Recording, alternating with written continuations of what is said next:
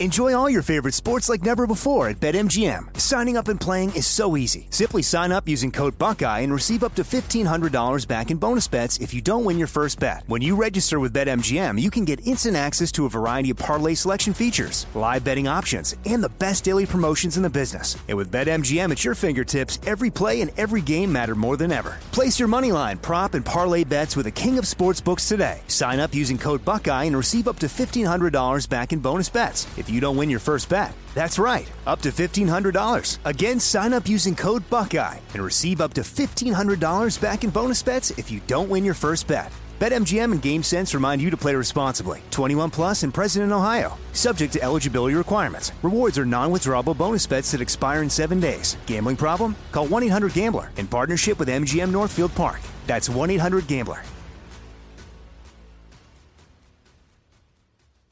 Are you still searching for your perfect place to call home? Well, now is the time to buy at Fisher Homes. If you're looking to move in before the end of 2024, May could be your last opportunity to start building your dream home and close before the year's end. If you're hoping to move in even sooner, Fisher Homes also has homes that are move-in ready and waiting for you, where you can start enjoying the benefits of homeownership even faster. Schedule your personal tour with a new home advisor today at FisherHomes.com and make this spring the season you find your perfect home sweet home. You know you've got a comeback in you.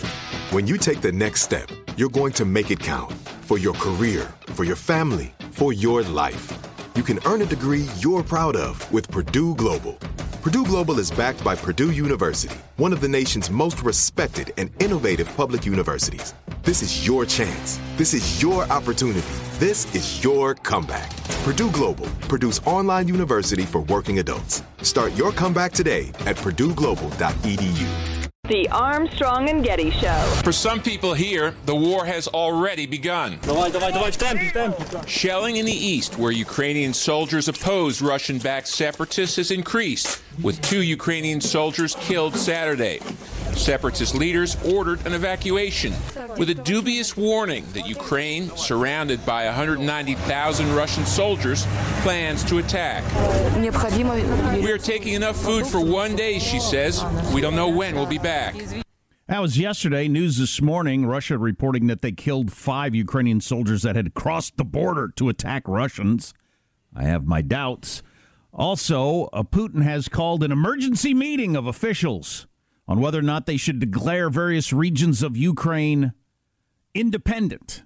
And just moments ago, a couple of separatist leaders appeared on television asking Putin to recognize the independence of their territories. A couple of, they look like thugs in suits saying, I want to be president of new independent, whatchamacallit. And, isn't that charming? Yeah, exactly. After graduating from West Point, Mike Lyons had a distinguished career in the United States military, awarded the Bronze Star for his actions in combat, and is a well-respected and loved around here military analyst. Mike, welcome. How are you, sir? Hey, good morning, guys. Great to be back with you. Hey, has it started? Will we know when it started? Is this the start? Yeah, I think so. I mean, usually artillery starts these kinds of combats and these kinds of conflicts. And we're sitting there. We got this report over the weekend about how the commanders on the front have got their orders and the like. I mean, we're just ignoring all principles of war about surprise or the like. But from Vladimir Putin's perspective, he controls everything on the ground there. So I think from all practical purposes that it has, and in his eyes, and this is just a way of extending it out before the rest of the world recognizes it. I think that's really what this is all about, as he just controlled the narrative from top to bottom. We saw yesterday we couldn't get out this press release fast enough about how Joe Biden is going to meet with him. We don't know where or when or whatever. And then all of a sudden this morning that's been canceled, I think. I mean, the Russian communique says we're not so fast on that. So I do think that now with the Olympics over, you're going to see a lot more stepping up. But from my perspective on what's happening on the ground, this has already started. What's interesting while watching this unfold in real time, and it's so reminiscent of various similar incidents in history, is that it's not clear at all what Putin's goals are. Does he want a little? Does he want a lot? And that's part of the way expansionists keep those who would intervene, off balance, I guess. I think he wants a lot. I think that the kind of forces he's gathered there means he wants a lot. I think that he's got to have that capability, especially to the north in Belarus, and the fact that he can easily close off the boundary of western Ukraine. But this is going to be more than just a boundary, the physical boundary that exists on the ground. It's going to be a cyber. It's going to be all the infrastructure. It's going to be the things that controls there. If you take a look at the amount of pipelines that run through Ukraine from Russia, that he's going to have to strategically get a hold of right away. I also think, though, that he doesn't want to destroy Ukraine to take it. I think that's why he's proceeding very carefully. When he does finally launch, let's say, a larger attack where it's more obvious that people say, oh, yeah, here we go, things are on, he's going to really go after the Ukraine military and in their bases and places that are likely away from built-up areas, knowing full well that the Ukraine military is guarding important things, but for all practical purposes, again, they're going to be a target in this whole thing. Yeah, that was the reporting CBS had yesterday, that he has so many troops because he wants to occupy the country. He doesn't want to destroy it. He wants to have a working, economic asset of a country to be running. Yeah, it looks like right now this is going the way of, we could do this hard or we could do this easy. And you saw over the weekend also that Zelensky, the Ukraine minister, basically challenged the West, saying, you guys have all these sanctions. You won't tell me what they are, and you won't start them in place now. He's bombing me right now, and you guys aren't doing anything. And we sent our crack vice president over there to make a statement or two about something. But again, Vladimir Putin runs this whole thing top to bottom, and we have to be careful. I also think about looking for transactions on a daily basis of one thing is going to happen that's going to cause something else, and that's because if you just look back at it, he's been planning this for the last 8 months. The amount of troops that are there, the amount of seeds that have been planted, the amount of things that he's done over the past 8-9 months, go back from the past 14 years, this has been a long time coming, which is why he's just not going to all of a sudden pull the plug and say, nah, forget it, we're not going to do it. So here's something you know a lot about. We have been the dominant military force rolling into a smaller country, and and you would think, okay, we're just going to roll them over and take it over. But then you have, a whole bunch of people that are really unhappy that you're there, shooting at you and bombing you alongside the road for years to come. Is that what Putin's looking at? I think that's one of the deterrents. There's two of them. He's got that one, an insurgency that could take place, knowing that we would try to fund that and supply weapons to those people if we can get them. This is why he'd have to seal that border.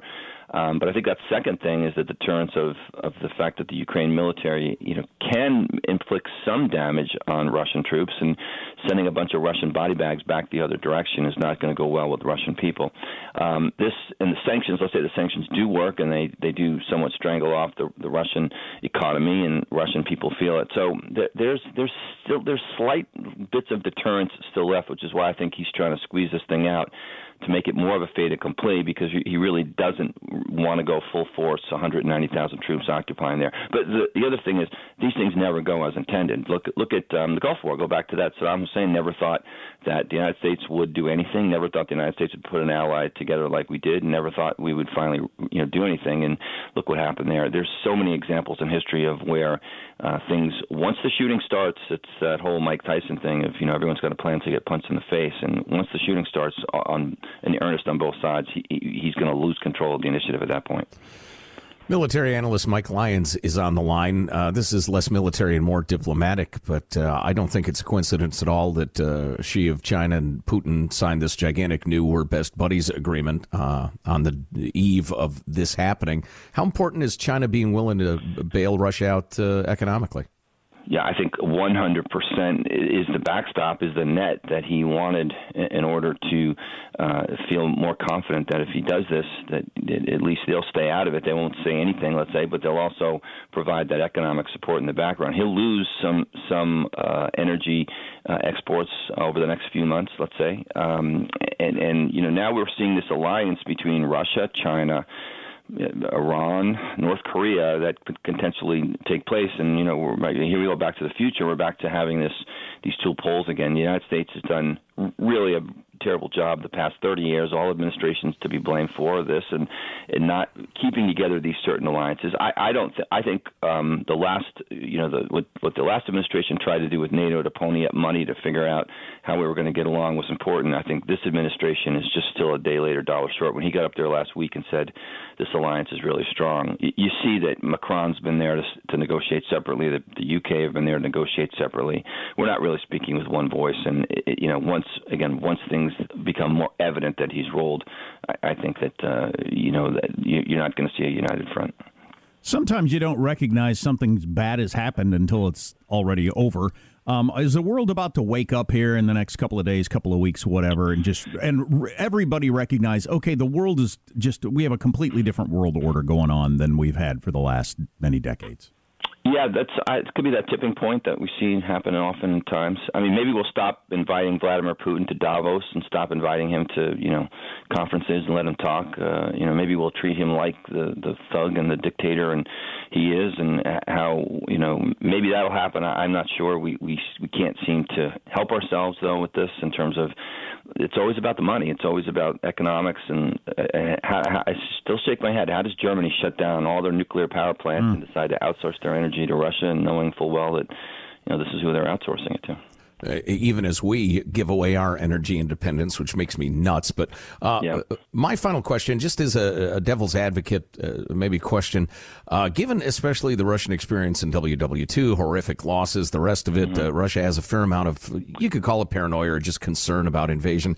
Was there a way, maybe is there a way to grant Putin security assurances enough to settle this down?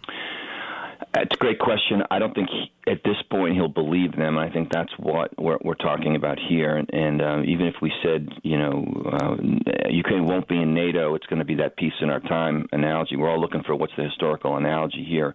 You've got the analogy of what happened in the Middle East in the 60s and 70s with the Arab countries coming to the Israeli border to threaten war. That's what this is, to me, more like it. But I think anything else like that is appeasement, because there's no way Ukraine ever is in NATO. The Germans wouldn't go for it. The Turks wouldn't go for it. So it's not going to happen, but we're not going to say that quiet part out loud. And I don't think he's going to believe it at this point. And I think for all practical purposes, he wants to get that former Soviet Union and restore that power there, try to get that economic bolt that he'll get when he takes over this country. Military analyst Major Mike Lyons. Mike, I hope we can stay in touch. Whatever unfolds, it's going to be significant, I think. So. Thanks, guys. Yeah, I agree. It's going to be significant. Yeah, which is a gross understatement, but there you have it. Thanks, Mike. A very serious sounding Mike Lyons there. So CBS is reporting yesterday with David Martin. I believe he was the first one that reported that Russian military leaders had been given the go-ahead to start. And he also reported that Russia is planning a shock and awe campaign similar to what we did to Baghdad when we went in. And it's going to start with cyber, and then they're just going to light up the sky, bombing the crap out of stuff. And that's where I heard that the reason they have 190,000 troops is then they want to occupy the place quickly and have a functioning state. They don't want to destroy the country. They want to run the country. Right. But Jake Sullivan, our Secretary of State, National Security Advisor, just moments ago said this. Russia is planning an extremely violent operation to crush Ukraine. So I don't know how you can do shock and awe and not destroy a hell of a lot of stuff. Well, what I was picturing when Mike was talking, Mike Lyons, was that picturing the Russian military decimating X% of the Ukrainian military in such short order that everybody from military leadership to civilian leadership says, all right, this will be suicide if we don't come to some sort of agreement, see what Russia wants.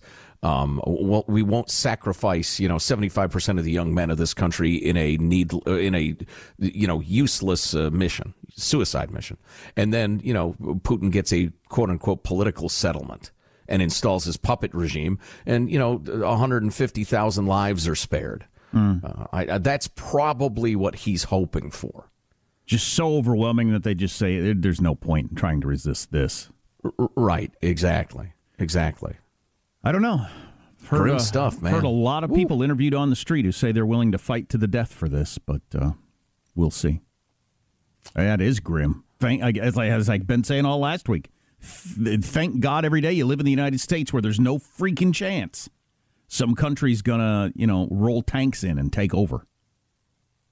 You're gonna have to get your hunting gun and hide behind bushes and see how long you can last against trained soldiers to try to defend your country. Thank God you don't have to do that.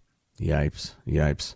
And at the risk of driving the point into the ground, when we gave away our energy independence, we empowered Putin beyond. It's difficult to estimate accurately how much more hand, to quote Seinfeld, we gave Putin.